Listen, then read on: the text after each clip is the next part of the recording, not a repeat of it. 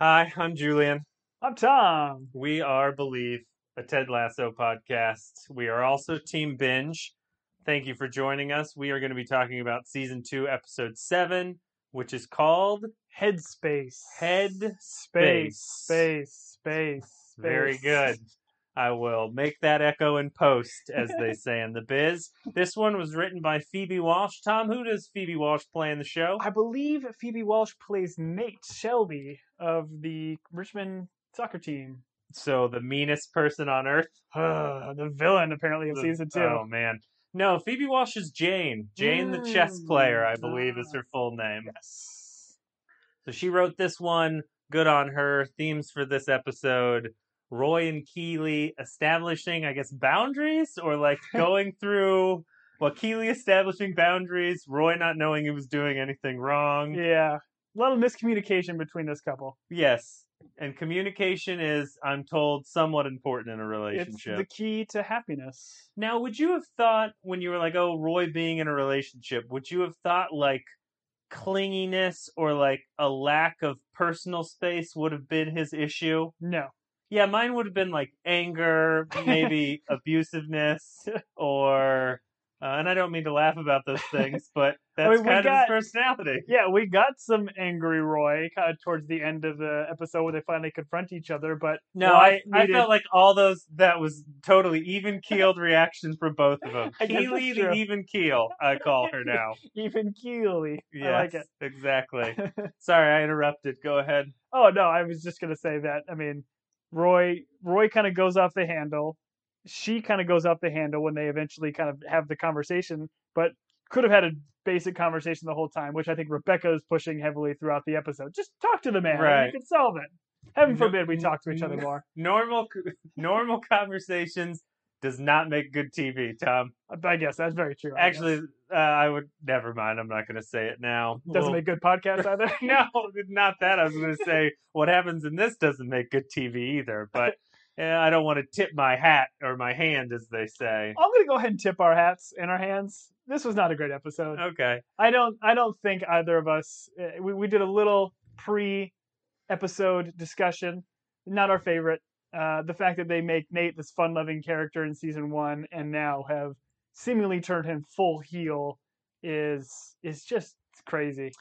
Yeah, we'll get into it. So that leads us to our other theme: is Nate dealing with his fame, I guess, or Yeah. dealing with, I guess, a level of success he hasn't seen before. Here's what I'm going to say, and I'm jumping the gun on some stuff because we'll get into it in a little bit more detail. But I like the concept of what they're trying to do with Nate, and I think his struggle with dealing with fame, and I think how, and I mean, we're not famous by any means, but like how famous people deal with social media and looking at comments and people commenting on your life that have no context or anything. I think it's an interesting concept to bring somebody in to kind of from that outsider's perspective, but he just goes off the rail just so quickly, and he's not famous. He had one little game that he made some play, Right. and they're trying to play it up like, oh, everybody on Twitter, everybody, all these commentators love him. He just haven't earned it. So I don't know. Right. Not again. No, I'm 100% with you. The other main thing of the episode is Ted going to, not going to, kind of going to, settling on therapy. He has a Sam and Diane relationship with therapy, on and off again. I don't know that one time on this podcast we've ever used the term Sam and Diane correctly, because I don't know Cheers. If I keep using it, it's going to fit somewhere. That's true. Clock broken is right twice a day. I think that's exactly how that saying goes. Nailed it. Episode opens up with Keely and Roy. The first thing I noticed was, one, the book on the nightstand, Yep. which plays a pivotal role during this episode. What book is it? Huge. It's Dan Brown's The Da Vinci Code. The Da Vinci Code. Allow me to finish it for you. Excuse me. We like to do a bit where we finish each other's Sandwiches. That's the one.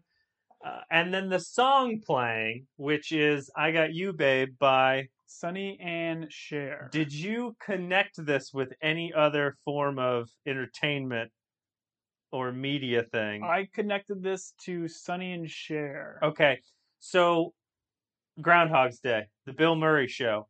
The Bill Murray Show. Movie. The Bill Murray Show movie. In the biz, we call them either or. Okay. So this is the song that plays every morning when his Yep, alarm clock goes on. it sure is. And I and so this is clearly an homage to Groundhog's Day because they push in on an alarm clock, don't Oh, they? And then they play yeah. this in the background. Well, and I You think think this is unintentional? no. Initially, I was kind of like, it seems a little fast and loose because they only do one sequence of them waking up. But to Keeley's kind of point, like he's always around, he's always there. It's repeating itself over and over again. I Right. could see it. Okay. Well, I thought it was a direct homage, I think it's fast and loose. as Richard would say. Ooh, fancy. Homage. All right. So we are seeing these pictures of Roy and Keely's life together.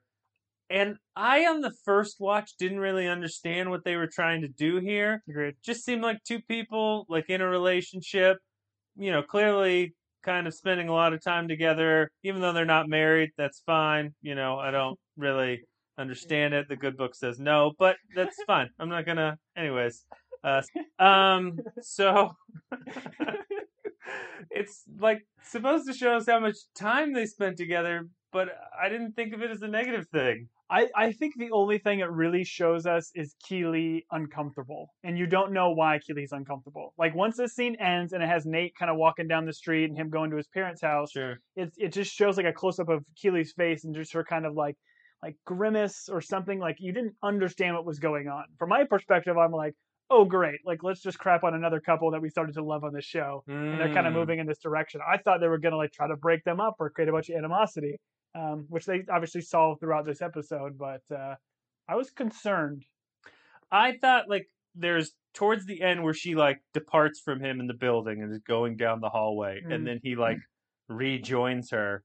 My thought was, oh, she has been trying to go to the bathroom this whole time, and he won't leave her alone to go to the bathroom. And I Yeah. was like, okay, this might, and that's not where it went. Mm. So I don't know. Yep.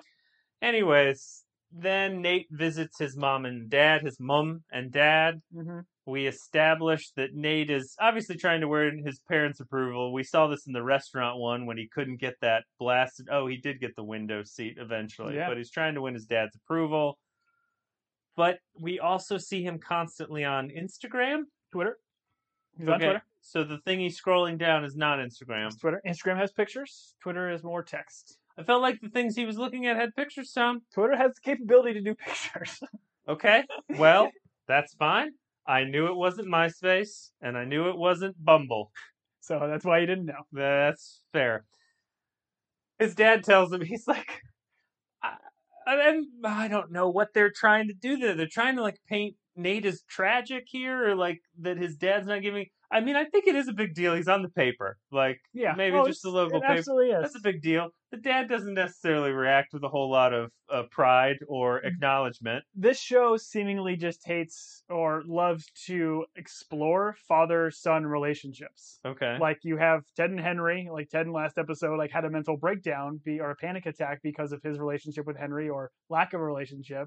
You have Jamie and his father and all their back and forth. And Okay. now they're creating strife or issues with Nate and his father, which I thought is interesting because later when Ted gets to therapy, and I think at a certain point he says like, "Oh, we're just going to go through all this, and you're going to tell me that's probably my parents' fault." Right. So it's like I don't know if they're trying to kind of play that in where it's a lot of people struggle with that family dynamic in that relationship, but I thought his dad was on point in terms of like what he told him in terms of like trying to be humble Right. and that kind of piece. But I guess the show likes it.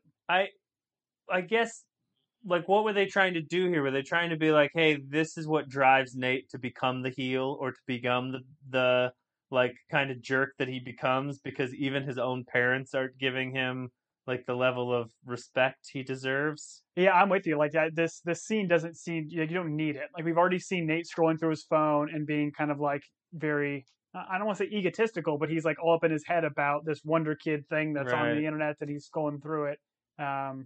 And then the other part of me is like, hey man, at a certain point, just acknowledge your dad's not a very good dad. Like, if he's not gonna like give you any kind of props that you're in the paper and he's Yeah. gonna like purposely ignore it, maybe not a great dude. I don't know how the rest of the relationship goes. The dad wasn't like all that impressed with the table that Nate fought so hard to get him, which is fine. But at a certain point, I didn't like that newspaper either. He was screaming at a newspaper. that's fair. I mean, he's screaming at politicians. He's probably not going to give his son the time of day. I don't know. I did appreciate the box that was decorated like a leprechaun. Yeah. No, so that's obviously a callback to season 1. Did he say like he decorated them, or he had like a niece or something that did? I thought he had a niece that liked to decorate boxes, and Okay. that's how he started decorating the boxes as an arts and craft project with his niece. Okay. So, Right. but he seemingly didn't know this box. No, so the niece is just delivering Okay. decorated boxes to aunts and uncles. That's a thing. Yeah, it is a thing.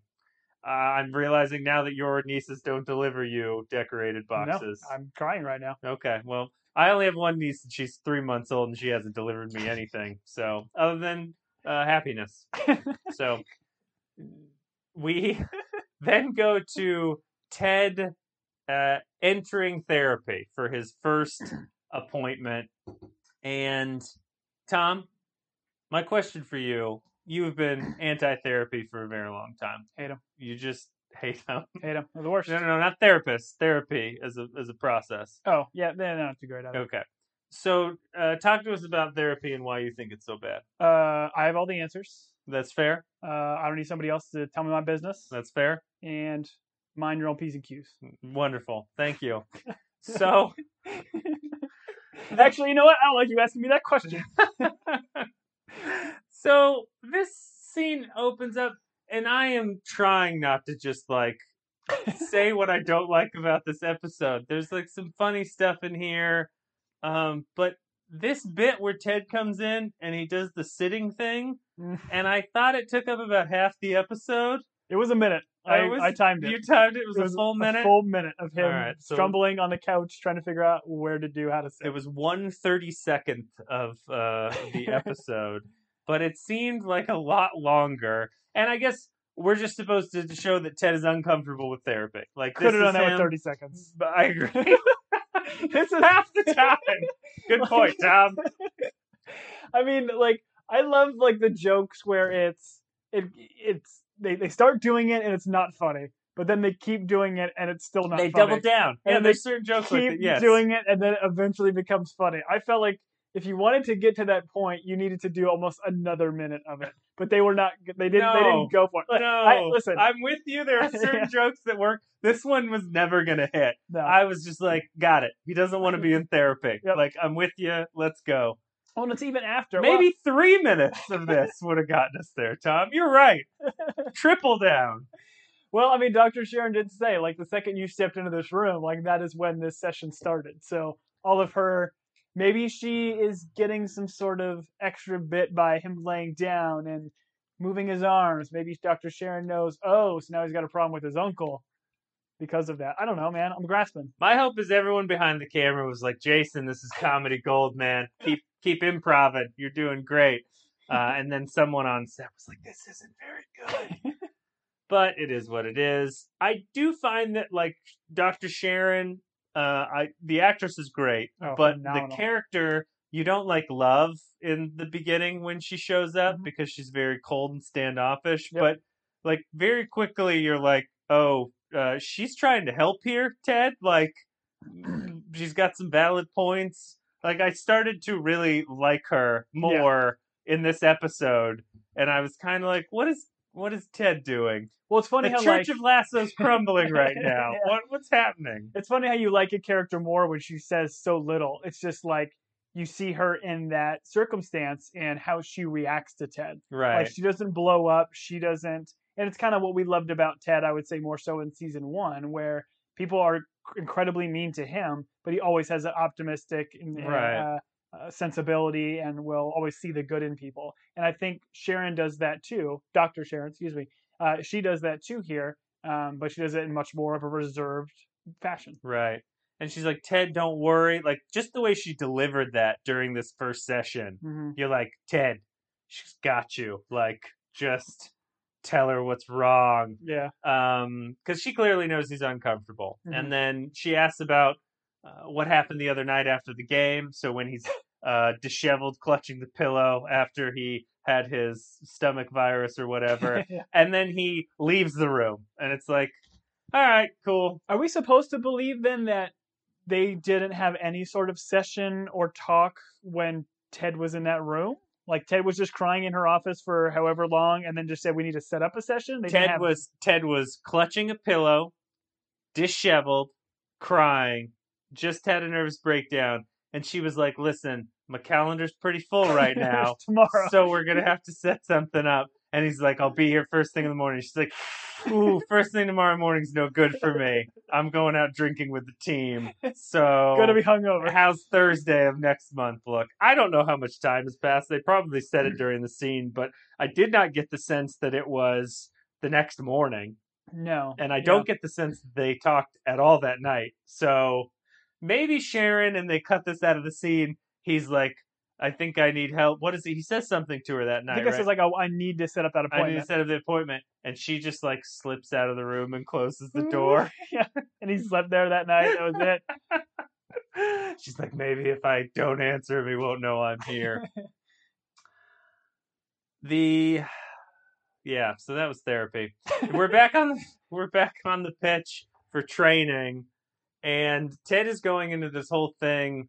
Someone's shouting at the team like during drills, and I don't know, it was seemingly another coach. I think it's like unos dos, like vamos or whatever. Like it's like 1, 2, 3, strength and go. conditioning coach. Yeah. I felt was speaking in a foreign language, but not Spanish. It was Spanish. Okay, well, would you like to bet $5? I would. All right, it was not Spanish. All right. Okay. And he is telling the team, "Hey, you cannot show them you're tired." Yeah. And I feel like this is an important life lesson, just in general. Go on. You should never let other people see you like sweat, be tired. You should suffer silently. You should suffer silently. That is the Julian family motto. And pretend like it doesn't bother you. Certainly in a competitive environment. Like, that goes volumes. Like, I mean, I don't know if you have this, but have you ever, like, been exercising with someone? Don't exercise. Okay. Let's go back in the day. Let's Okay. say you were exercising back in the day with someone. Okay. And you felt them start to tire. Something inside of you, did it click and go, "I'm going to go harder so that person feels worse about how they feel right now"? Yeah. Do you have that gear? I don't have that gear, but I played with a guy who had that gear, and we all hated him because he would always run like 4 laps past everybody and make everybody else look bad. There's a gear where you look at someone and you're like, "Oh, they're tired? Yeah, we're going to make it hurt now." So Ugh. I have a little bit of that inside of me. Not that I've ever been the most athletic person in the world, but in terms of like endurance and like pain, if I see someone else in more pain, it typically fuels It makes you feel better. Speaking of not going to therapy, isn't this Schadenfreude or whatever? Like you're taking joy out of someone else's pain or hatred or something.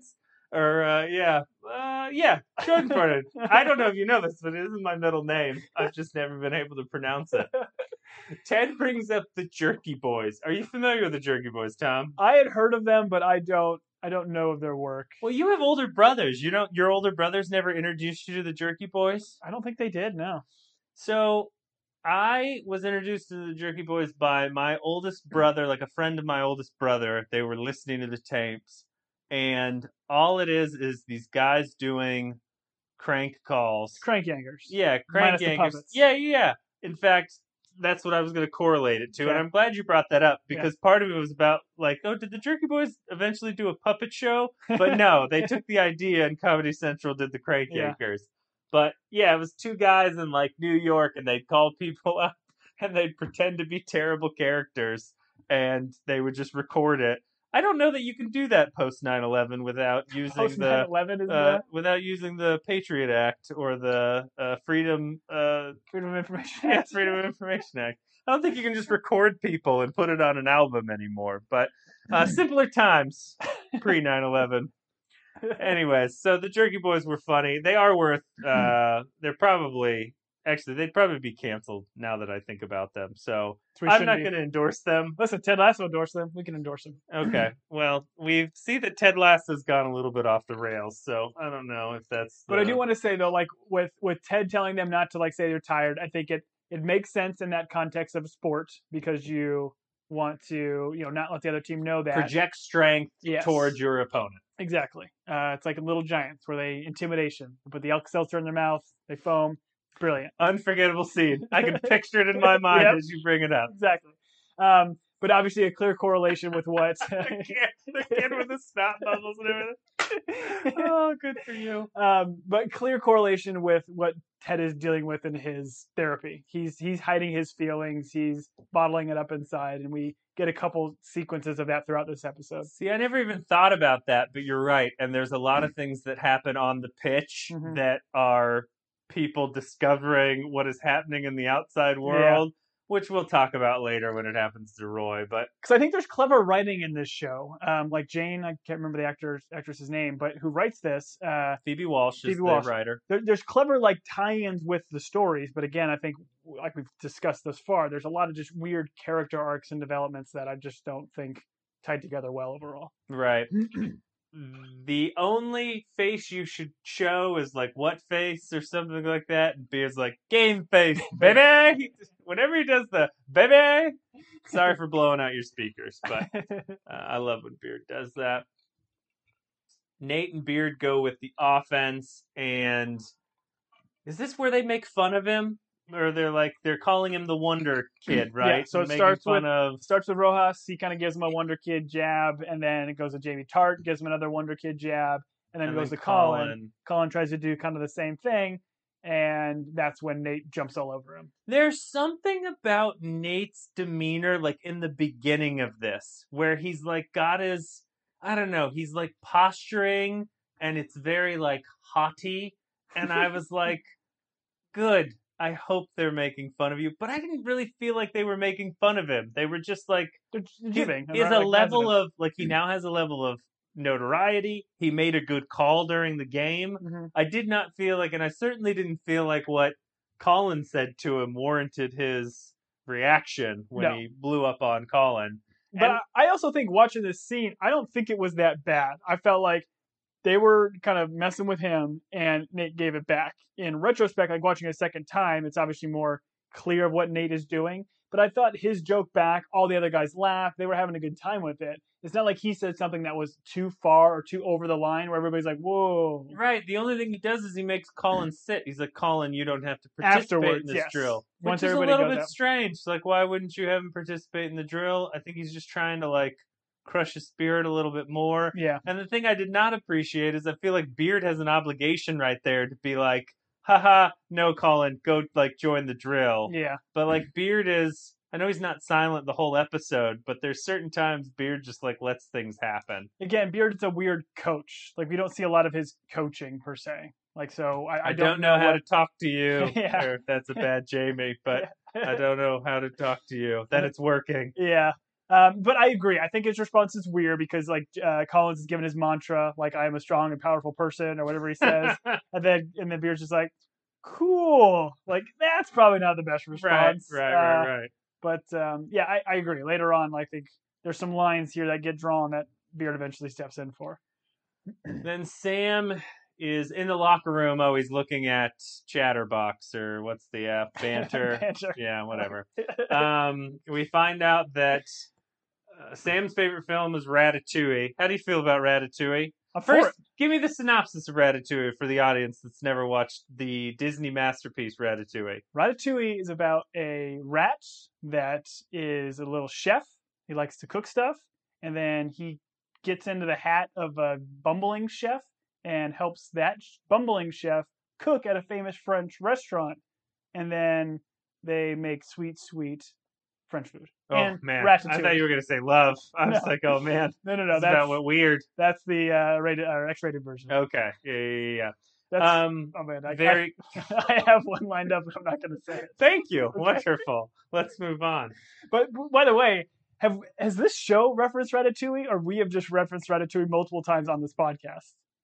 I don't remember. How often do we talk about Ratatouille? We've referenced it, I think, at least 2 times in season 1 with Trent Krim writing the article about, like, his turn for Ted. Oh, and you said you got Ratatouille vibes from that letter reading. Mm-hmm. And it's like, the critic writing the Ratatouille food review for this amazing meal. I think it's a similar I concept. wonder if Phoebe Walsh wrote that episode as well. Maybe Uh, we should look that one up. yeah. Trent Krim, The Independent. A better podcast would. A better podcast would, and we are not called a better podcast. We are not called a better podcast would. We are called Believe, a Ted Lasso podcast. Exactly. So we don't have to do crap. I like Ratatouille. The kids really like Ratatouille. I don't think I'd seen it, like, I don't know how old it is, but I had not seen it for like a long time. And it was one of those where my wife was like, "Oh, you haven't seen Ratatouille? You should watch Ratatouille." Yeah. And I think I watched it with the kids. So it would have been not that long ago.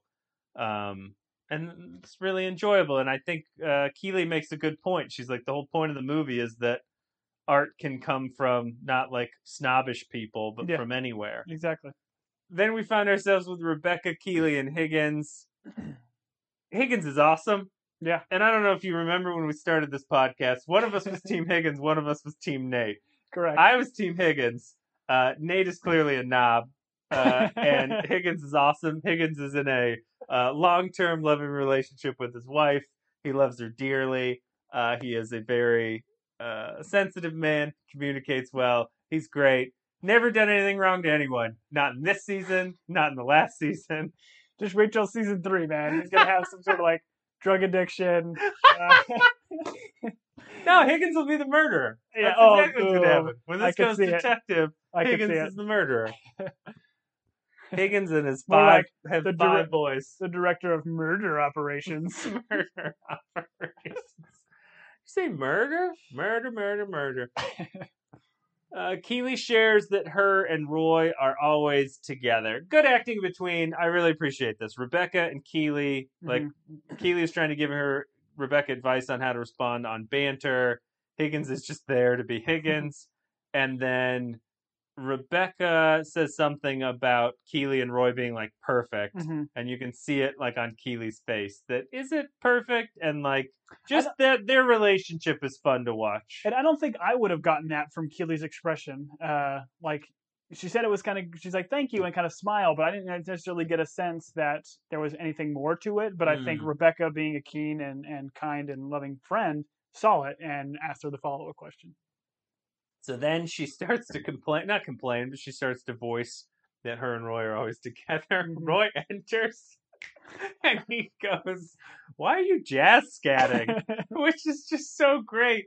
And I gotta be honest, I could listen to Higgins and Rebecca jazz scat for a really long time. It was pretty fantastic. Oh, it was really good. Like, she's clearly musically talented. Very. I don't know if that actor actually plays the stand-up bass, but he played it. I guess that's true. And then he has a college story where he like played air, a stand-up bass. But even him doing the scatting, he's like, I think he is the bass of the scat line. Right. It's great. And then what's funny is after Roy and Keeley leave, they like 2, 3, 4, and they pick it back up, and it was so good. I really enjoyed it. I enjoy Rebecca's voice and her musical talent very much. It was great.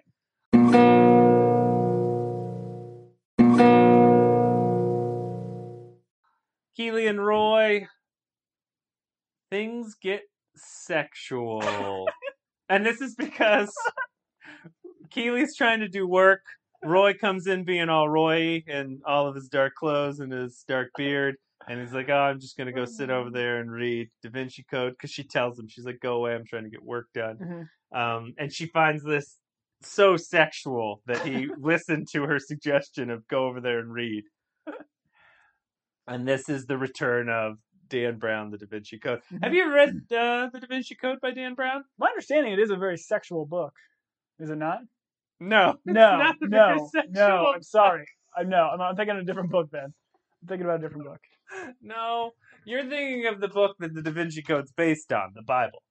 Oh, it's kind of sexual. Extremely sexual. Okay. I know. Song of Solomon, baby. Read it. Okay. I don't think I've ever read Da Vinci Code. Deer's panting for water and stuff. Sure. Yeah, you're welcome. I can't yes and that. I'm sorry. Okay. I'm not biblically versed. You didn't take that at improv? You didn't take Biblical 101 improv? I suck at that Jeopardy category. You almost got a spit take. You almost got a spit take on. That's good. I mean, I've seen the Tom Hanks versions. You've seen the movies, Yes. but haven't read the books. No. I read the book. I remember the book. Like Royce says, the chapters are so short you can't put it down, Yeah. which is brilliant. But no, it's a really entertaining book.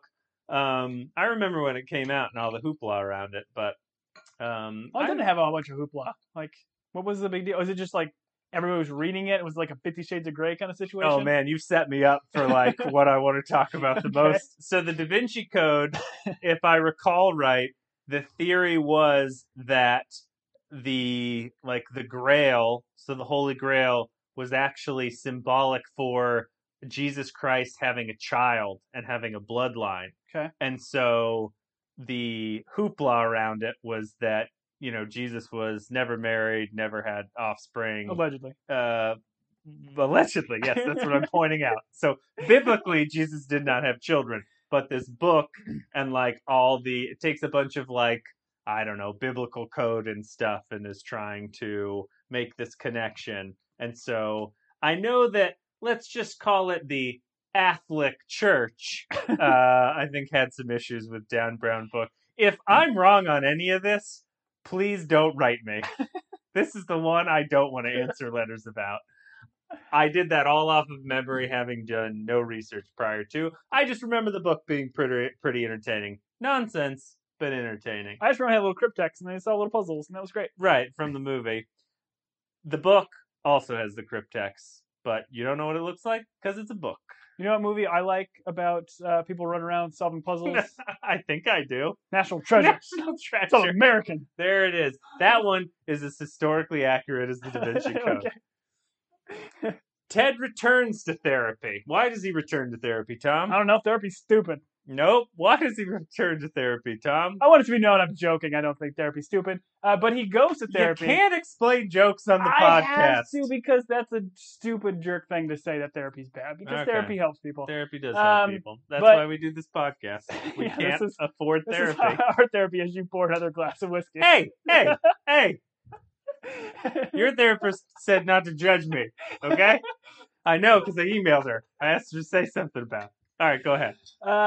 Ted is he doesn't quit stuff. He doesn't quit things. Except marriage. Damn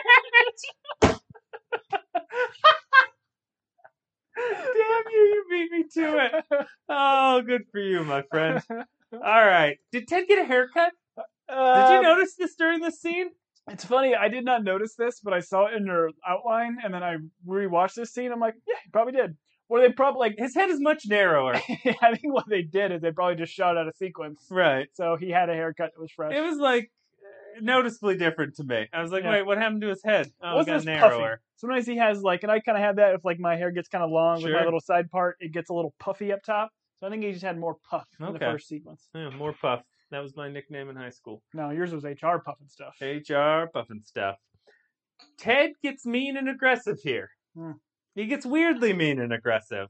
And I was trying to think of all the times that we've seen Ted get mad and why he's gotten mad. And so I started to list them, and I hope you'll help me out. But he gets mad at Jamie for being selfish when Jamie won't put his hand in with the team.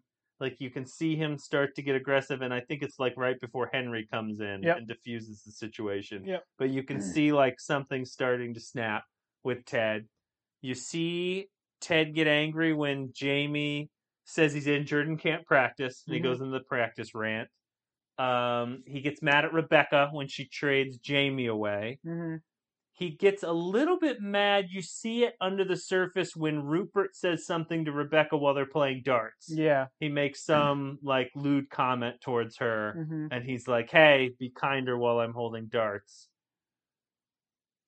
Did you feel like him getting mad at Dr. Sharon was along the lines of when we see Ted getting mad? Were you surprised by this, I guess? Yeah, I was. I kind of racked my brain as well. Where else have we seen Ted like this? And we haven't. And when Ted has gotten mad in other sequences or circumstances, there seems to be a reason for it.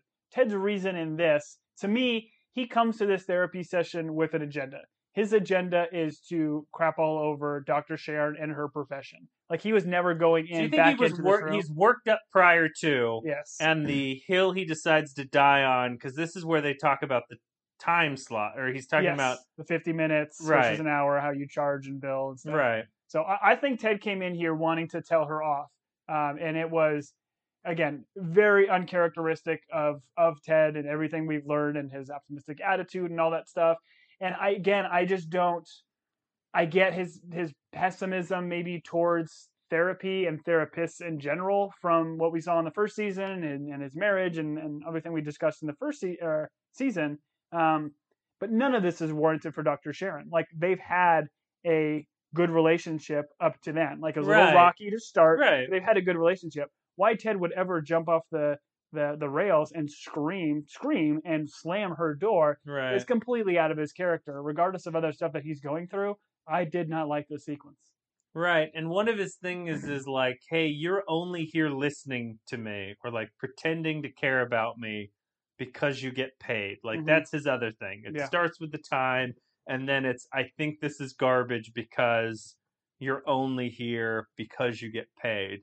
The other thought I had was like I got it from a show standpoint. He's going to go and see her, but like you can audition therapists. Like you can go talk to one and like the person's not actually listening to you and you feel like you're just wasting their time, Mm-hmm. go to a different one. Like Yeah. find one that you click with that like makes sense.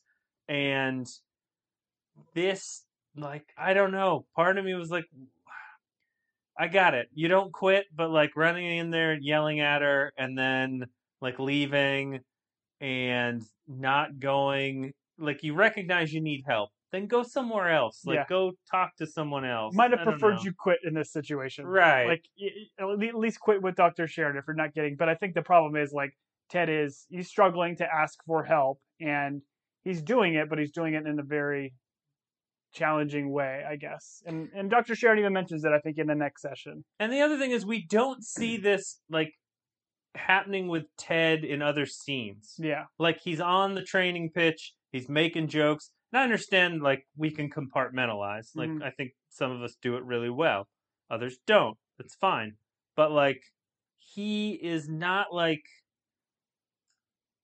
I feel like in some episodes you can kind of see the progression of Ted getting more stressed, and then he hits a Mm-hmm. breaking point. This one is like he yells at the therapist, and then he's somewhere else having a normal conversation with Yeah. someone, and I just don't like. I don't know. I didn't feel like it made much sense. Well, and it's how we got here to this point in the last episode where Ted had his panic attack. We talked about in the last episode, Right. last pod, but we didn't really feel that was earned. It was just very quick and sudden, and I think a lot of his All of a anger sudden, he's and looking at emotions. his hands during the game, and Yeah. you're like, "Wait, why? What?" Yeah, exactly. Anyway, so then we're in the hallway. Nate continues to read his headlines on Twitter. Tom, he's looking at Twitter. Actually, no, he wasn't on Twitter for this one.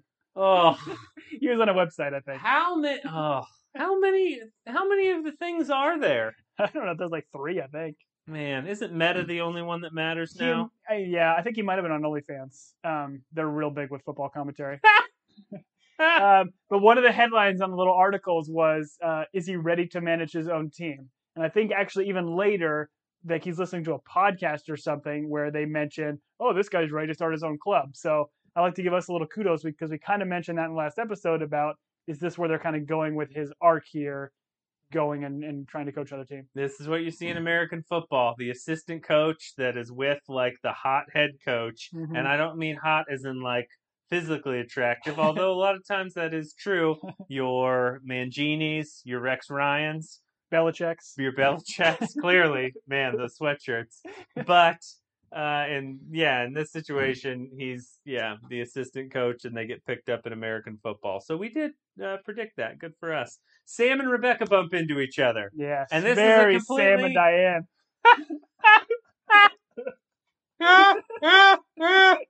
incredible. So this is a completely normal exchange, right? Two people that would normally have this exchange in an office hallway. Everything they say is normal to each other, correct? Sure. Oh man. So It's I don't know, it's meet cutish from like the romantic kind of things where they're both staring at the app, hoping the other is going to text them in that app when they talk. But I do love Sam's line where he talks about like, oh, all this technology, yet it pushes us further away or Right. whatever, which is just to the T what exactly their Right. situation they're dealing with. Right. I hope they end up together, married with babies and all those things, but I just felt like this was a awkward exchange. Can I say though, like Sam Obasanya, gorgeous smile. That guy's got a smile that can light up a room. Oh yeah, no, he's great. Dude, when he's just like sitting there talking to Rebecca, and he's to me he has like some of that Lasso-ness where he's just always happy and like energetic. We had that one episode where he was dealing with his father disowning him, Right. Which was rough. But man, they revisited that. Oh yes, yeah, They sure. revisited that. They revisited Dubai Air. Of course. All those things. But his smile is infectious. I love it. Listen, if I could have Danny Rojas and Sam as a friend, I don't feel like I would hate on episodes like this because they would remind me that I'm a wounded butterfly. And we'll get to Wounded Butterfly. Okay, wonderful. Nate is in his office. Nate ignores Will. Poor Will. Yeah. Poor Will. Yeah, man. What did Will ever do? I don't know. He got him pens, man. They were red pens. How is he going to make all these corrections? Exactly. Colin walks in. Colin very like, hey man, did I do something to upset you? Right. Like what we should all do in that situation. Hey, it felt weird. Like, did I do something? Yeah. If I did, like I'm here to apologize or talk it out. Mm-hmm. And then Nate just goes into this whole thing about how Rojas and Jamie are good players. So they're Picassos. They're Picassos, but Colin is garbage, so he's not allowed, Yeah, he's hotel art, man. Hotel art. Yeah, I don't know, like this sequence. Some of the favorite art I've ever stolen from buildings is hotel art. I'll just say that. Can you give us an example? Yeah. This on my wall in front of you, I stole Really? from the Marines. Yeah, I guess that didn't make much sense. Some sort of museum? I don't know. Anyways. No, but I mean, throughout this episode, they've been, and I think throughout this season, they've been kind of making Nate a little bit like unlikable. And I feel like this scene right here is like a turning point for me as an audience member, where Nate is like a villain here. Like he is purposely, and Beard sees it and calls him out on it here a little bit later. But he is like purposely being mean to him for seemingly no reason. It's just super, super harsh. Do you feel like, okay, so we have the points where Nate is like a little bit upset at Will for not doing his job. Mm-hmm. And I would argue at those times, sometimes Nate is right. Maybe his delivery's wrong, but like he like corrects Will on certain things. Yeah. Or like Will wants a day off for his mom's birthday or whatever. And okay, so he's a little bit harsh there, but do you really feel like there was like, other than those parts, I don't remember other times where Nate was doing something where I was like, oh, Nate is the villain. Because the restaurant one... I agree. Yeah, I agree. No, I'm just saying that, like, I think they've been trying to make, like, Nate's character in season 1 and his arc, I thought was just great, and giving him the confidence and all that kind of piece. I think what they've done this season is they've just kind of created these, like, rough edges around him that we didn't see in season 1 that is, like, outside of his character. And I get you don't want a character to become stale and, like, the same thing, but this season, to me, is struggling with a villain. They don't have a Rupert like they did last season. Like, they need somebody to be like a foil to all the characters. Whoa. Let's not all assume we all thought Rupert was a villain, because some of us really miss Rupert. Miss Rupert? Yeah. All right. Bex was just the worst in season 1. Yes, she was. Yes. Doesn't she own half the team now? Probably. I broke into your... I guess... Yeah, I got my point across. I think this season's struggling with a villain, and they need somebody to kind of be that heel, and I think they've laid the groundwork a little bit with just Nate being more just rude to people. Right. And this is just him going over the end now that he has some sort of like semblance of fame, if you want to call it that. It's funny if you like look at what Nate does. It's not all that terrible. Like, it's certainly not Rupert. As your point, it's not Rupert level terrible. Yeah. He's just like kind of a jerk to people. But in the world of Lasso, where you want everyone to be like nice, you're like, oh, that guy's a jerk. Like, as I think about it now, Nate's not doing like anything that we probably haven't all done at some like moment of anger or like I have a temper. Like, I'm sure I've said terrible things. No. Not to you, but I could call people in here from the other parts of the house who would probably disagree. Studio. Other parts of the studio. Other parts of the studio. So at Podcast Village here. Yep. But yeah, in the world of Lasso, where you want everyone to. I just feel like, but yeah, I think that's a fair point. What he's doing is not to Rupert's level, but it's. I mean, there's ways to go about it, and Beard calls him out. Like, you were being mean for the sake of being mean. Oh, and I'm sorry, I'm not disagreeing with you what they're doing. What I am saying is just as I think about, like, I don't like Nate right now. Mm-hmm. What has Nate really done? Well, he was kind of mean to Colin, he's been mean to Will. Like, he's been mean. That's fair. Like, has he murdered anyone? Not that we know Hey, of. Higgins will figure it out. There you go. Maybe he paid Danny Rojas to kick the ball at that dog. Listen, his defense is death. That was the signal. So Beard watches and says nothing. Beard's reading a book, as always. He's in the other office. He watches this exchange between Colin and Nate. Does not say anything. Then this takes us to the boot room. And this is probably where I laughed the most during this episode. It was good, yeah. And this is one of those shows where it's almost like, hey, how do we get all the funny people in the room? Or like, how do we get them to interact? Because it's so like segmented. It's tough to do. You can have them all on the training pitch. You can have them in Rebecca's office. Mm-hmm. This was fun because Keeley is secretly smoking in the boot room. Yeah. I just love the concept of people coming in one by one. Like, once the door opens, you're like, oh, who's next? Right. Hey, what's going on in here? Oh, are we gathering? Oh. So she is talking to Keeley smoking. I think Ted comes in first. Yeah. Then Rebecca comes in. Keeley has lied to Ted about smoking. And did Ted not understand that she was actually smoking? Did she really think that was like the air way freshener? Ted reacts to things, I just assume Ted has never experienced anything in his life because everything is new to Ted. He's like never understood that like what girl talk is. Anyway, I pointed it out in other episodes where Ted's just blown away by these everyday things we learn. But Ted does not realize Keeley is lying to him. But Rebecca comes in and she's like, oh, this is the room where we've decided that smoking doesn't count. Yeah, it's a great line. Which is great. And I'm pretty sure the medical community agrees with that, is you're allowed to smoke in certain rooms. It doesn't count there. Yep, kit rooms. Kit rooms. Or boot rooms? Was it boot rooms? They call it the boot room. Okay. They're using the boots as ashtrays, which is very funny. Because Will at the end dumps out a boot and it's just filled with ash. In the boot box. In the boot box. Nice. Rebecca, I guess, is like complaining to them about Roy. And Rebecca says something that I thought was very interesting. And I think we all do this. Mm-hmm. And the quote is, stop auditioning your complaints and tell the person who can actually do something about it. So what she is saying is, stop like complaining to us. Stop like essentially looking for validation of your complaints. Yeah. But go talk to Roy. Like, if he's the one that can fix this, if he's the one you have the issue with, go talk to that person. I think we all do this. Now, I think it's healthy to have like a sounding board. Like, hey, do you think if I told my wife this, that she would get mad? And your response is, yes. Yes, absolutely. Don't say that out loud. But then I go do it anyways because I'm not very good at this husband thing. But there is a point where like it's like, hey, just go talk to him. Yeah, like, go. That's what Colin did. Colin had a weird thing with Nate. Great point. And Colin went and talked to him, and boom, solved. Kind of. It's kind of. Ted brings up, and this is where you made a great point about, hey, Ted's like therapy stuff is happening on the pitch where he's like, hey, pretend it doesn't bother you. You know, act like it doesn't bother you. Suffer in silence. That's probably his house words too. The Lasso house rules are the same as my house rules. We suffer silently.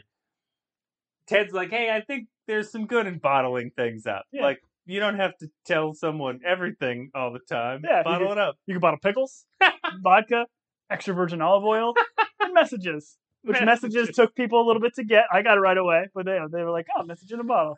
Which is the famous song by who, Julian? Message in a Bottle. I'm going to get this. Message in a Bottle is Christina Aguilera. No. I mean, she did a song, Genie in a Bottle. But Message in a Bottle is a famous British singer. Christina Aguilera. From the police. Christina Aguilera. No. Oh, Stung. It's Sting. Sting. He hasn't retired yet. Yes, it's Stung yet. My favorite part of this is that Higgins is smoking a pipe. Yes.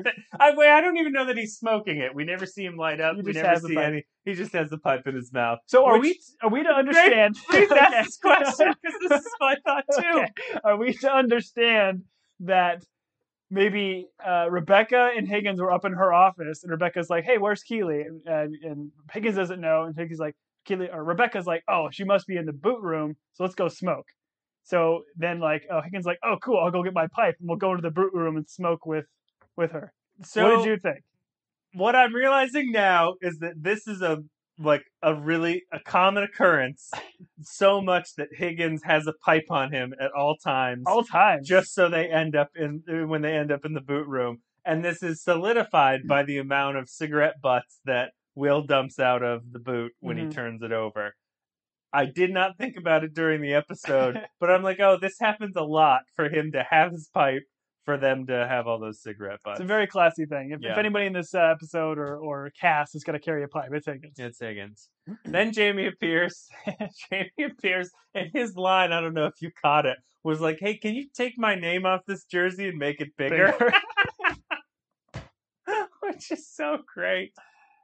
Everything Jamie does, I find funny now. He used to be an ass, but now he's just funny. Well, but I like the way, peppering Jamie in and his comedy that he delivers into the show is so great in these small little bits. Yeah. Like, if he has to carry kind of too much, I think you don't like him as much. But, again, love his accent, that he just delivers these lines so great. He calls Roy a name. He calls him old something. I don't remember what it was. But then when Roy comes in and Roy's like, "Are you all talking to me about it again?" Jamie goes, "Yeah, definitely." He's like, "Yeah, definitely."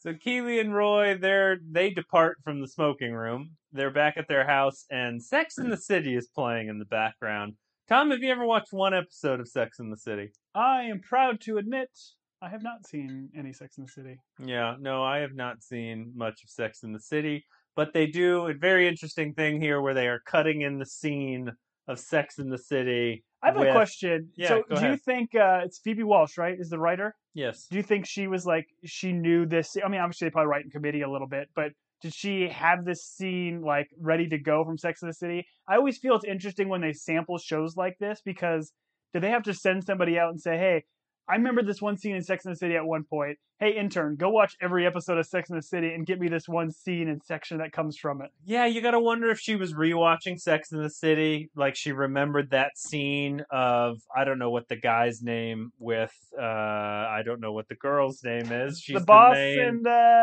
Sarah Michelle Gellar. It's not Sarah Michelle Gellar, I know that much. Sarah McLachlan. But it is a lot of Sarah, it's like three names in Jessica a Sarah. Parker. Sarah Jessica Parker. Nailed We it. got there. And then all you have to do is be like, oh, it was this boyfriend of hers in the show. Mhm. So you could probably she's like, oh, it sections. was, yeah, and so you could probably narrow it down that way. But it's a good point. Like, was she rewatching it and she saw the scene and she's like in the middle of writing Ted Lasso and she's like, oh, I'm gonna take that and add that in, or was it she's writing it? Yeah, I don't know how that comes to be. That would be an interesting question. I do appreciate two men that have never seen the show trying to dissect the show and say when she has a certain boyfriend. Is your assumption she's had multiple boyfriends throughout the show? Well, I know enough about the show to know that she, there was a, is she going to go with so-and-so or is she going to go with so-and-so? I have to ask the question. Is this the same a Diane situation? Yeah. Well, probably. I don't know. I stumped you. I think I broke you. I don't know. Something glitched in my brain. I look forward to all the listener mail we'll get on this one. I'm sure it was a fine show. I'm not the demographic. This is okay. So she's watching her show. Roy sits down to read, just to be in the same room with her. And this is a debate I would like to have in terms of when you are defining an activity you are doing with your spouse, not that activity, but certain activities, what constitutes doing an activity together? if one person is watching TV and one person is reading, but you are in the same room, is that quality time spent together? No. Okay. If you are in the same room watching the same TV program, is that quality time spent together? Yes, because it's a shared experience. Okay. If you were in the same room watching the same thing, but you were both on your phones, is that quality time spent together? No, it's not a shared experience anymore. Okay. If you were in the same room, This is fun. the same show is on, one of you is on your phone, and the other one is whittling, is that a shared experience together? Whittling? Yeah, you Like- have a stick with a pocket knife and you're forming, I don't know, a spear. No, I don't think that's a shared experience either. Okay.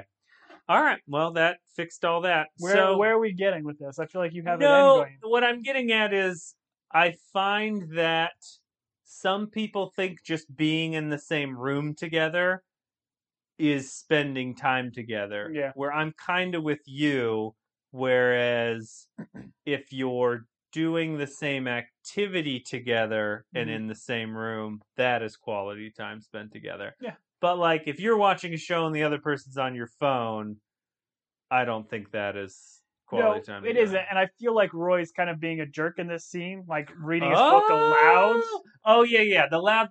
If he was just going to sit there, I'm with you. Yeah. Just go ahead. Yeah, if he's just gonna sit there and read his book in front of her, like he doesn't sit on the couch with her, like I don't know, I guess giving her space. I don't know, sits kind of in front of her. Sure. Like that's fine, but he's like reading a book. He's like, oh man, he just didn't do that. Like right. It's like watching a movie and like somebody in the theater like screaming or whatever. Sure. So yeah, I don't think he was being great in this sequence. No, I agree with you. I thought he was just going to sit there and read, but she already looked annoyed when he sat down right there. I feel like she gave him a look like you're not going to read elsewhere. Yeah. Oh, you're in the same room, you're both reading books. They're different books. Is that a shared experience? No, it's not a shared experience. Okay. I mean, no. Okay, last question. Yeah. You are in the same room. You're gonna get You're me. both reading books, different books, but you're also making love. Is that a shared experience? Shared experience. Okay, good. That's good. All right. So we've established you can read different books in the same room and have a shared experience. Yes. It's a long way to get there, but we got there. We got there. All right. The scene that's going on with Sex in the City is paralleling what is happening there because he keeps talking and Sarah McLachlan keeps shouting, "Shut up." Yes. And you can tell that is what Keeley wants to yell at Roy. Mm-hmm. And then eventually we get to the point where Keeley has a perfectly normal adult reaction where she calmly tells Roy, "Hey, Roy, I'm watching the show. You keep talking. It's kind of ruining me watching my show." Mm-hmm. And Roy going, "You're right. I'm going to go into the other room and read." Right? That's what happens. It's what should have happened. Okay. It's not You what remember did. it differently. I remembered it differently. Okay. I remember Keeley jumping up on the couch and screaming Shouting at Roy. Shouting at Roy. She starts it off. She comes off hot. And there's great acting here. Like she's shouting hard. Like you get a little vein in her forehead kind of pops out. Like she's really going for it. And yeah, kind of calls Roy out. And then of course Roy then he freaks out saying, "Oh, this is the stuff you've been talking about behind my back? I thought it was just, the other generic banter things that I'm okay with." Like for him to go off the rails on that, like I don't know. I get him maybe being upset with how she's presenting it, but Roy's scream at her and running out of the room is never a great solution. So I thought this was an example of, and I think we all do this when we're in relationships, is like sometimes you ignore something and you ignore something and you put it off because you don't want the confrontation. And then over time, the resentment just kind of builds and builds and builds. And then it gets to a point where you either have to say something or you throw a temper tantrum. The other thing this reminded me of is and I'm not a, you know this. I'm not a marriage expert. Not a javelina. Not a marriage expert. But people can't read your mind. No. And so, like, what's unfortunate is you kind of expect your spouse to, like, read your mind, and they don't have that superpower. In the same way you can't read their mind, they don't have that superpower. Yeah, we can't all be married to Chris Angel.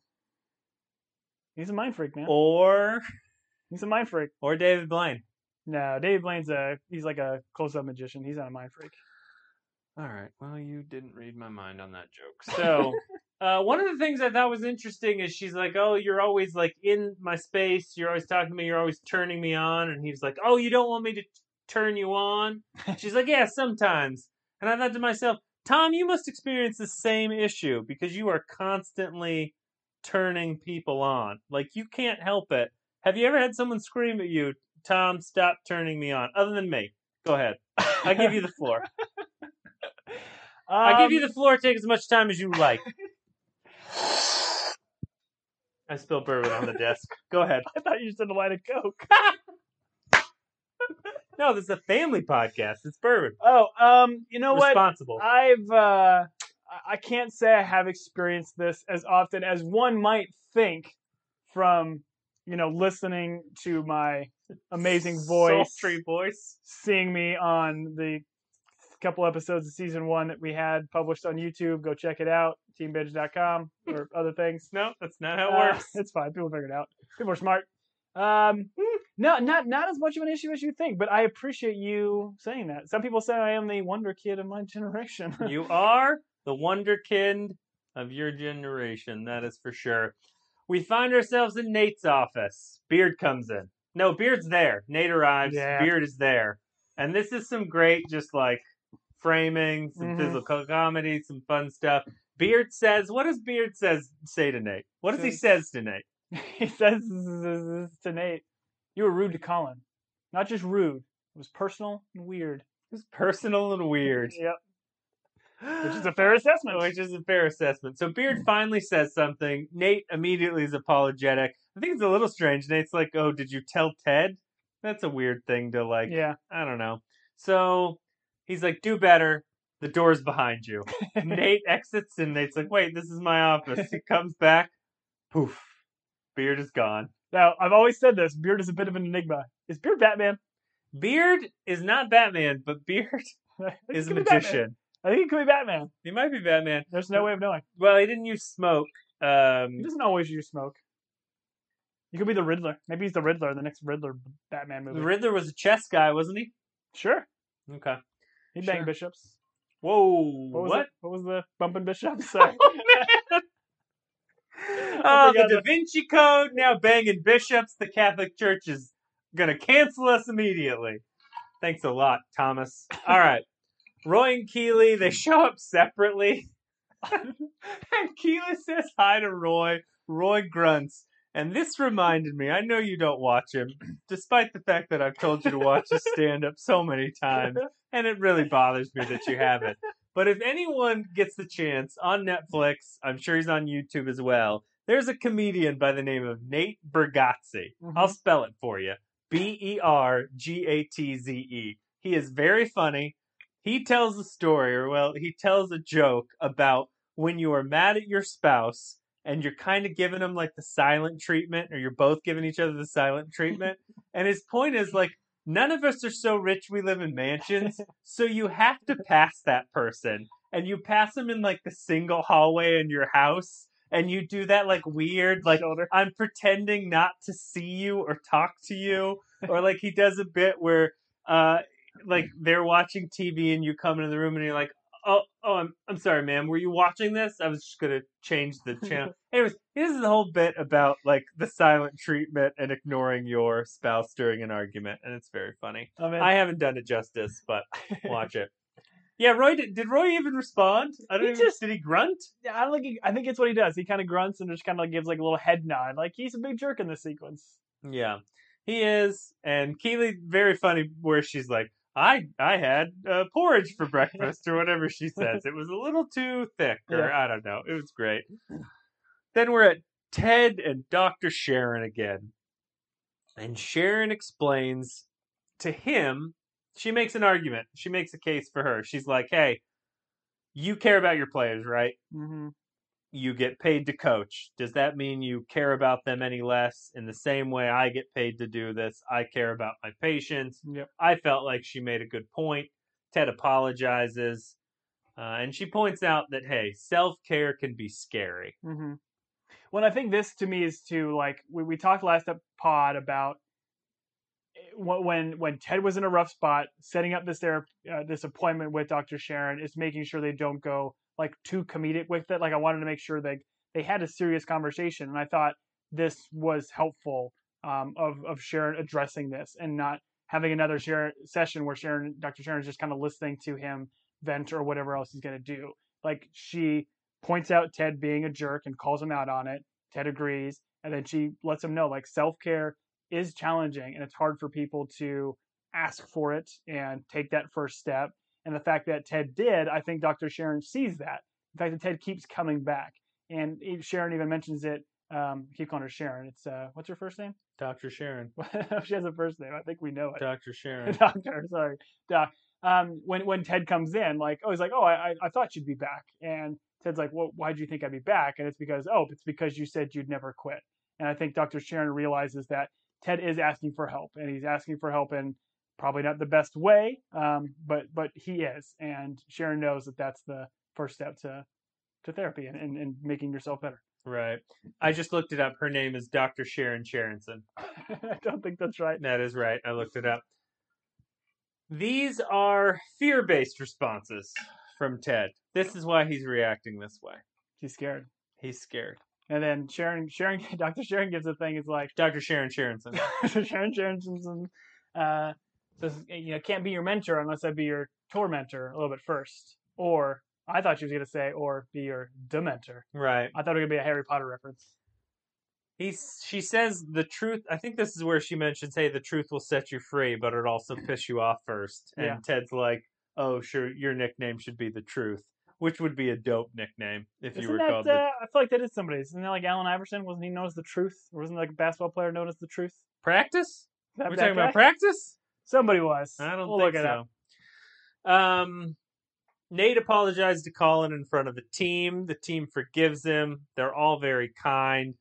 What I thought was funny here is, like, clearly Colin, after that exchange with Nate, of Nate being a jerk, he went back to his teammates and were like, I just talked to Coach Nate, and this is what he did. And, like, you can tell if Nate hadn't have done something, the team might have turned a little bit. Yeah. So, good on Nate for, I guess, recognizing that he needs to apologize, although the only reason he did it is because Beard called him out. So he wasn't going to. Right. And this is where Rojas says, calls him a wounded butterfly. Yeah, we get some different names. Like I think he calls him prick. They're jerk, like, you acted like a jerk, a prick, butthole, and he's like a wounded butterfly. Wounded butterfly has some. I won't go into it, but the way like Nate reacts to it, and I think the way Danny says it, it has some sexual connotations. Like if you want to know more about that, check it out in Urban Dictionary. But I never recommend anyone go to Urban Dictionary. I chuckled when I looked it up on Urban Dictionary, but it's not necessarily the most appropriate thing. And I'm not sure. I'm assuming the show knew what it meant or that it had other context. Oh, I thought, well, knowing Danny Rojas, I assumed he meant he acted like a wounded butterfly. You think Danny Rojas is a Urban Dictionary? I don't think he necessarily is, based on what it potentially means. It has some correlation. You think it's a wink from the show? Yeah, I think it has some correlation with Fanny from a previous episode, and the other like words that were said are in the same vein of this. Okay. I don't know. This is not probably great podcasting. No. This is fun. This is how we get the old mature rating from Apple. So thank you for that. We will all be wounded butterflies. Ted says something about beef chunks with me, or he's like, beef chunks with me. Beef chunks. Look that up on Urban Dictionary, my friend. And peas and carrots with Roy. And it's very funny because, once again, this is a moment where Beard is the only one that knows what Ted's talking about. Yep. Mm-hmm. And it is just one of those callbacks of how close these guys are. And so he's got to be like, all right, First teamers first with team with him. second team with Ted. I think Ted is trying to bring it in with his like previous line because he's talking about like, oh, beef stew. We go, it's like leaving that stew overnight after watching Citizen Kane after having too many beers. So he Right. kind of already has like stew on the mind. So I He's feel like got beef chunks, carrots, peas. he's got stew on the brain, Yep. just like phallus, Yes. just like phallus. Whistle. I said whistle. This is a great Roy coaching right here. Roy, rather than carrying a whistle, says whistle. I said whistle. I loved it so much. I almost wish they didn't like have a joke with it. I almost wish he just said whistle and then they had the exchange. It was great. Yeah, because the joke is he's got some issue. His lips are sensitive to impure metals, and it gives his mouth hives. Buy a pure silver whistle, Roy. You got the money. You're rolling around in that Land Rover, Range Rover, whatever it is. I'm not sure Roy could be a werewolf. Oh, this could be pointing us to Roy being a werewolf. All right. Jamie and Roy get in a disagreement, and this is Roy yelling at Jamie because he does something during the play. I think it's with Bumbercatch. So Bumbercatch has got to do something, or like Bumbercatch gets the pass, and Jamie departs the area, and he's like, I'm pulling my defender away. Mm-hmm. And Roy's like, no, you got to support your teammate and be right there with him. Which seems like fundamentally, I'm not a soccer guy. I watched one game with you the other night where we lost. And that was probably the most soccer I've ever watched. I got to say, I enjoyed it. It was great. It was nice having your commentary there. You did a great job. But I felt like I understood Jamie's point much better than Roy's. Well, I mean, in the play, in the sequence they set up, like if Jamie would have stood there, I think it might have been Collins, or I don't know, Collins Bumbercatch, who had the shot. They messed up the shot or whatever, but if he didn't clear the space, he wouldn't have even had that opportunity. So Jamie is 100% in the right. Right. I don't know who it was, but I do know it wasn't O'Brien or Zorro. That's what I know. Yes. So Jamie argues that he needs to get... Oh, it's Richard. Yeah, we're both wrong. Jamie argues that he needs to give Richard space to pull his defender away. Mm-hmm. And then Jean Moss gets in there. Jan Moss. Yeah, we get him. There were several times during the episode I enjoyed Jean Moss. I'm not saying it right. Jan Moss's commentary. Yeah.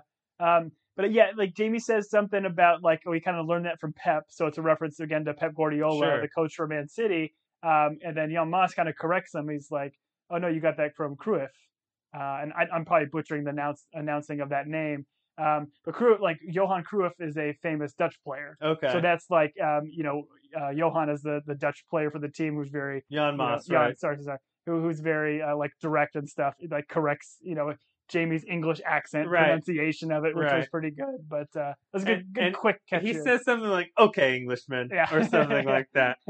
And this is essentially Jamie's like, hey, I've got to trust my teammate. I need to give him space to make the play. And this is just how TV works. Not how the real world ever works. Yep.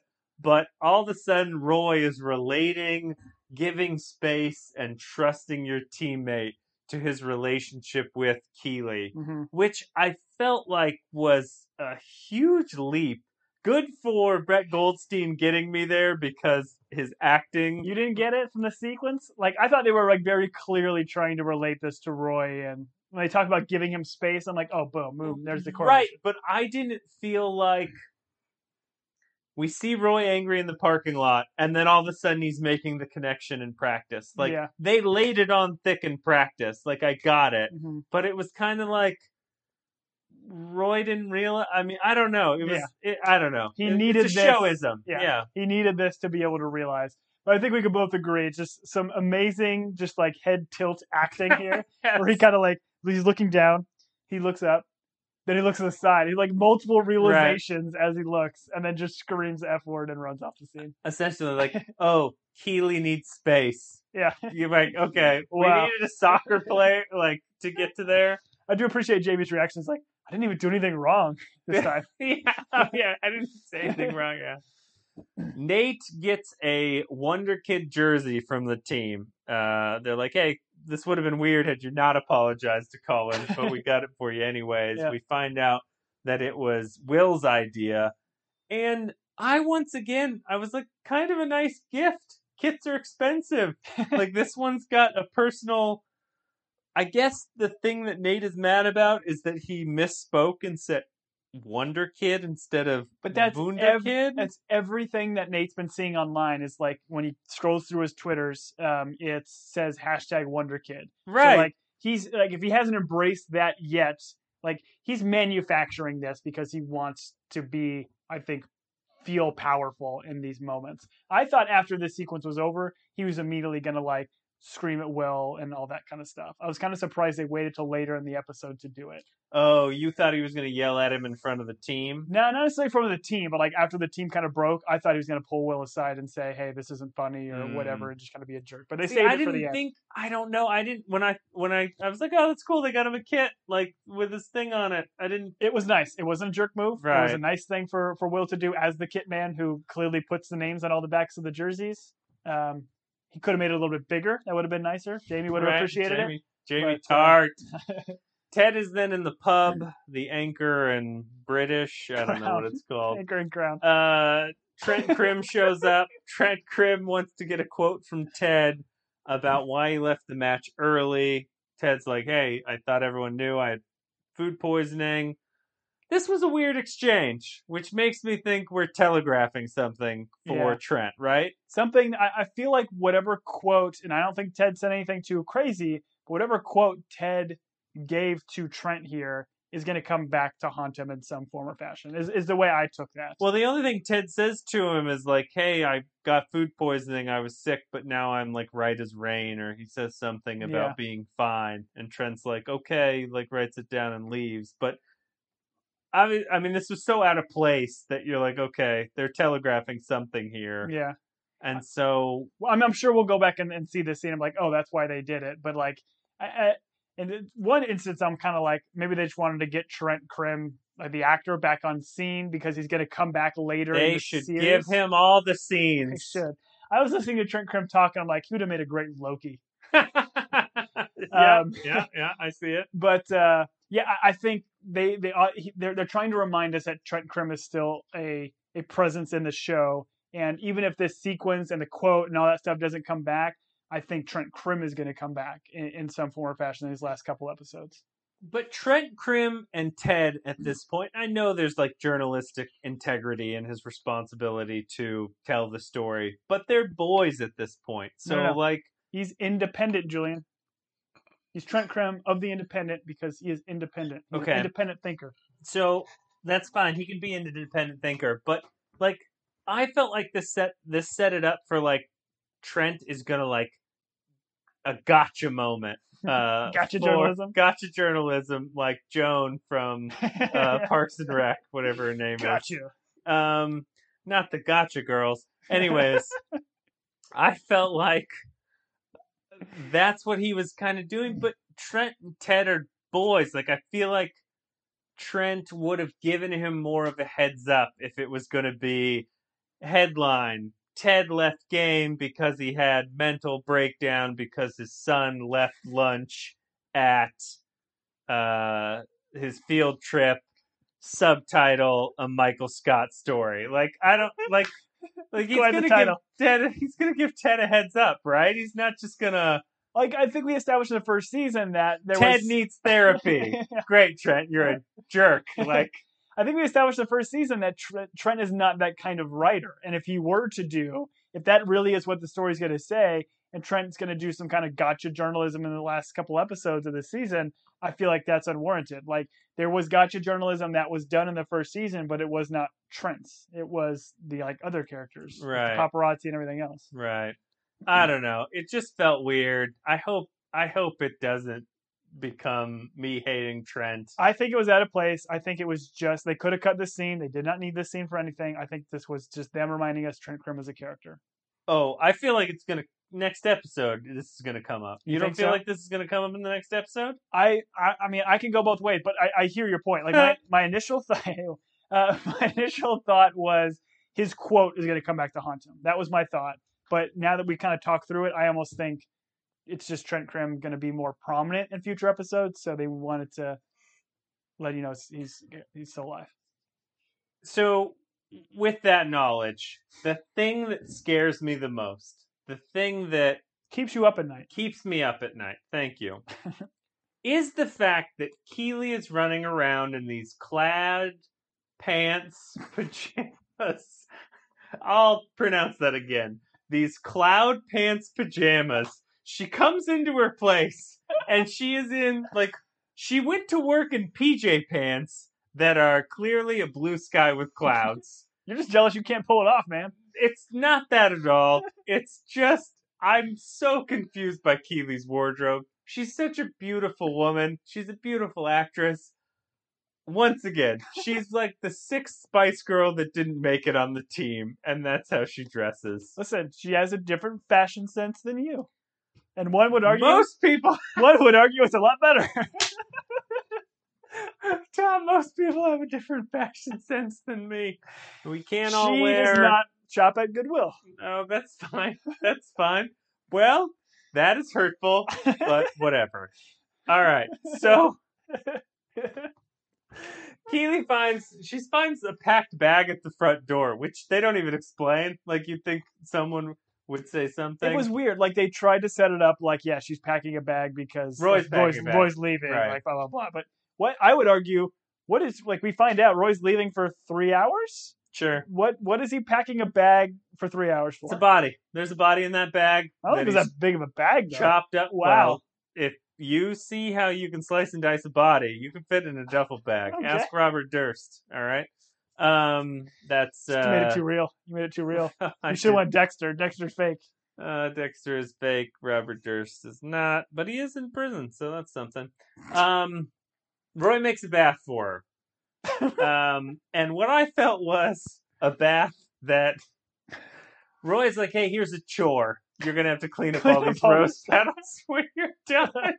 Blowing all these candles. I thought Roy was going to tie her shoes again. That's what I thought. There was like a very, sensual moment where he's helping her undress. It wouldn't have been right for the scene, though. I mean, the whole idea of this is to give her space. Right. You need to take shoes off to get into a bath. We need to let her tie her own shoes. Sure. In this sequence. That's fair. That's fair. So many rose petals. Yeah.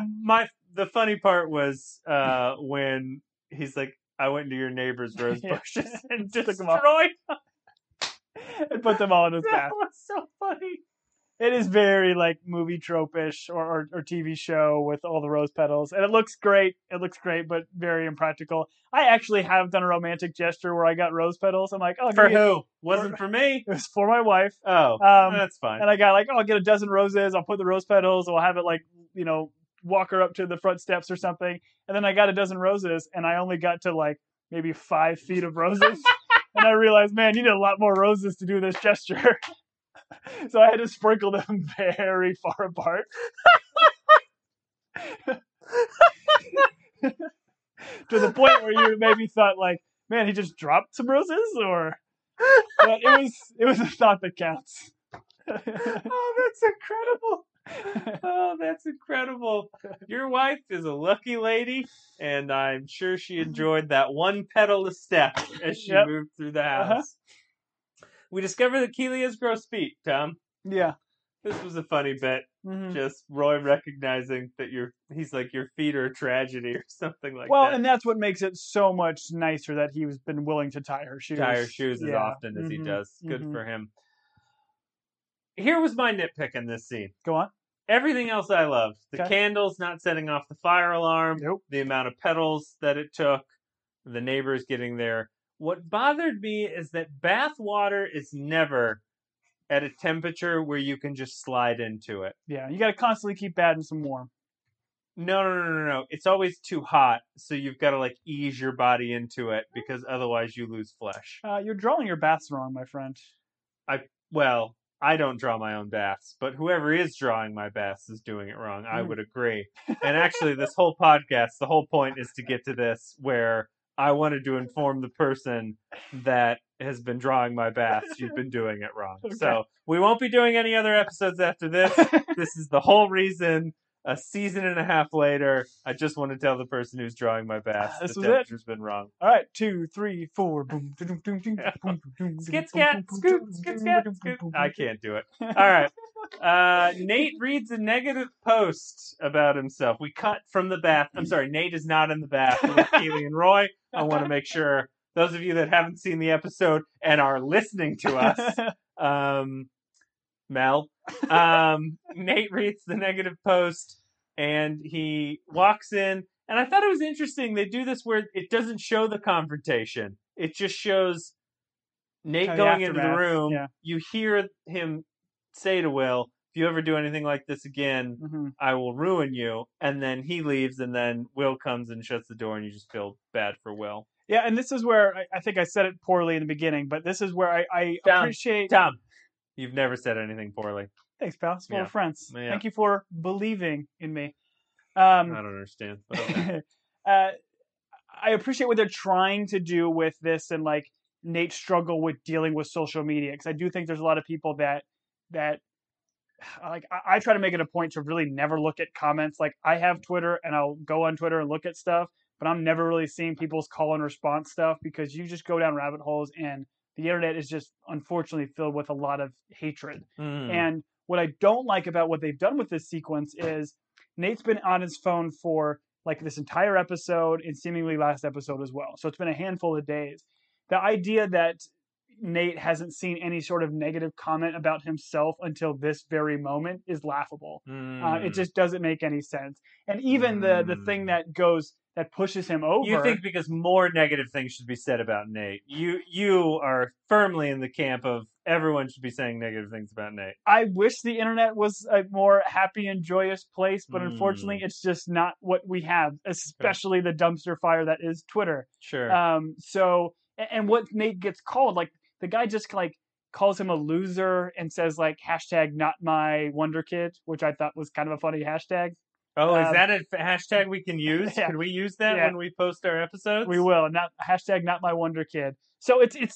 Trending. It's tame for what you see on the internet. And you mean people say worse things than that on the internet, Tom? Believe it, they do, man. Believe it, they do. I know you are wise enough to stay off of most social medias, and I think it's probably better for your mental health. Yeah, look how my mental health's doing. I'm great. Crushing it.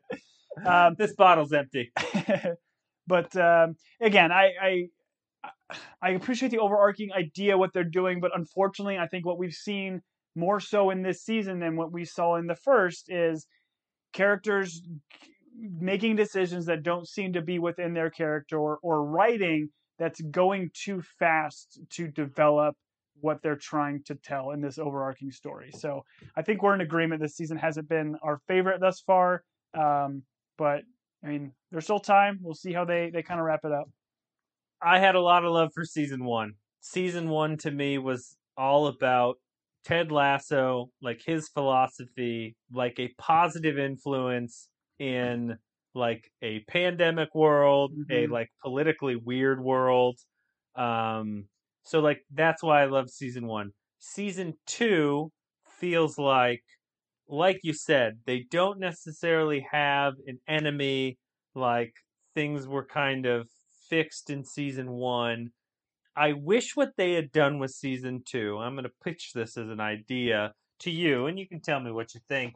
I wish what they would have done is taken the team and, like, not every episode, but gone into different players, what they were dealing with, and, like, how Ted would coach them from, like, a personal standpoint. Yeah. So kind of have like bottle episodes, like each episode would potentially see like how Ted's impact on them personally and professionally. Because that's what you love about Ted. You love how Ted makes people better. And so I understand like that Ted himself has like personal issues. No one's a hero. No one's perfect in real life. So I understand what they're doing there. But what would have been interesting is to go into like the Bumbercatches or the Zorros and like give us backstory on them and like how Ted, could help them and stay on that positive vein, rather than this season, which we seem to be like meandering, and the villain is now Nate, and before the villain was It's kind of like Rebecca, but then like not a villain per se, but she was like the push and pull to Ted. Ted's trying to right. do something. Rebecca's kind of like pooping on most of his like ideas, but then you had Rupert that kind of comes over and he's like the Thanos of villains. Like he's Right. the big bad that everybody hates. And then this season, you're like, oh, Dr. Sharon's the villain. Yeah. She's going to be the one that comes in. Well, actually, therapy's good. Yeah. So, and she's helping people. So, Yeah. how is she the heel? And then it's like, I don't know. I just felt like there was a way to do this, which I haven't seen the whole season. So maybe we land this, but I do feel like the reason I love the show is Lasso and his outlook.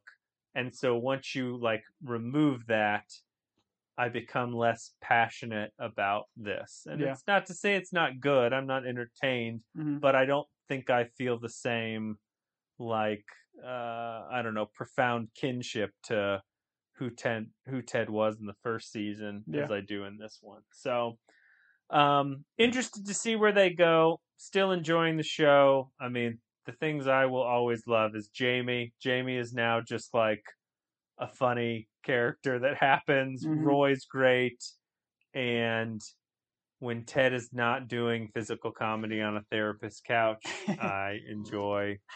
I do wish they'd have Bearded more. I don't know. I feel like Beard is kind of relegated to every once in a while. Well, But and Beard and Ted don't have that same dynamic that they used to. They don't have the little walk and talks where they're talking about like the English, British, like sure. isms and stuff. That was really fun. Like, I don't think they've done any of that jokes. Like that was another thing that I really loved about season one that we're not getting enough here. Like I get the idea of exploring a lot of these dramatic elements of these characters you're going through. But it's not that fun-loving show that I think we and you fell in love with and brought me into it. Again, I still I like recording this podcast. I like talking through the characters and the kind of the stuff with you, but it definitely has been a different journey thus far. Okay. Well, we will be back for season 2, episode 8, and Tom is going to tell us that episode name. But while he's thinking of that name, which he knows already because it is established, you can reach us at teambingepodcast@gmail.com. We do get your emails. We appreciate the emails. We are also on Twitter. We would be more active on Twitter if Twitter wasn't so negative all the time. Yeah. Hashtag not my Twitter. Hashtag not my wonder kid. Yes. Maybe.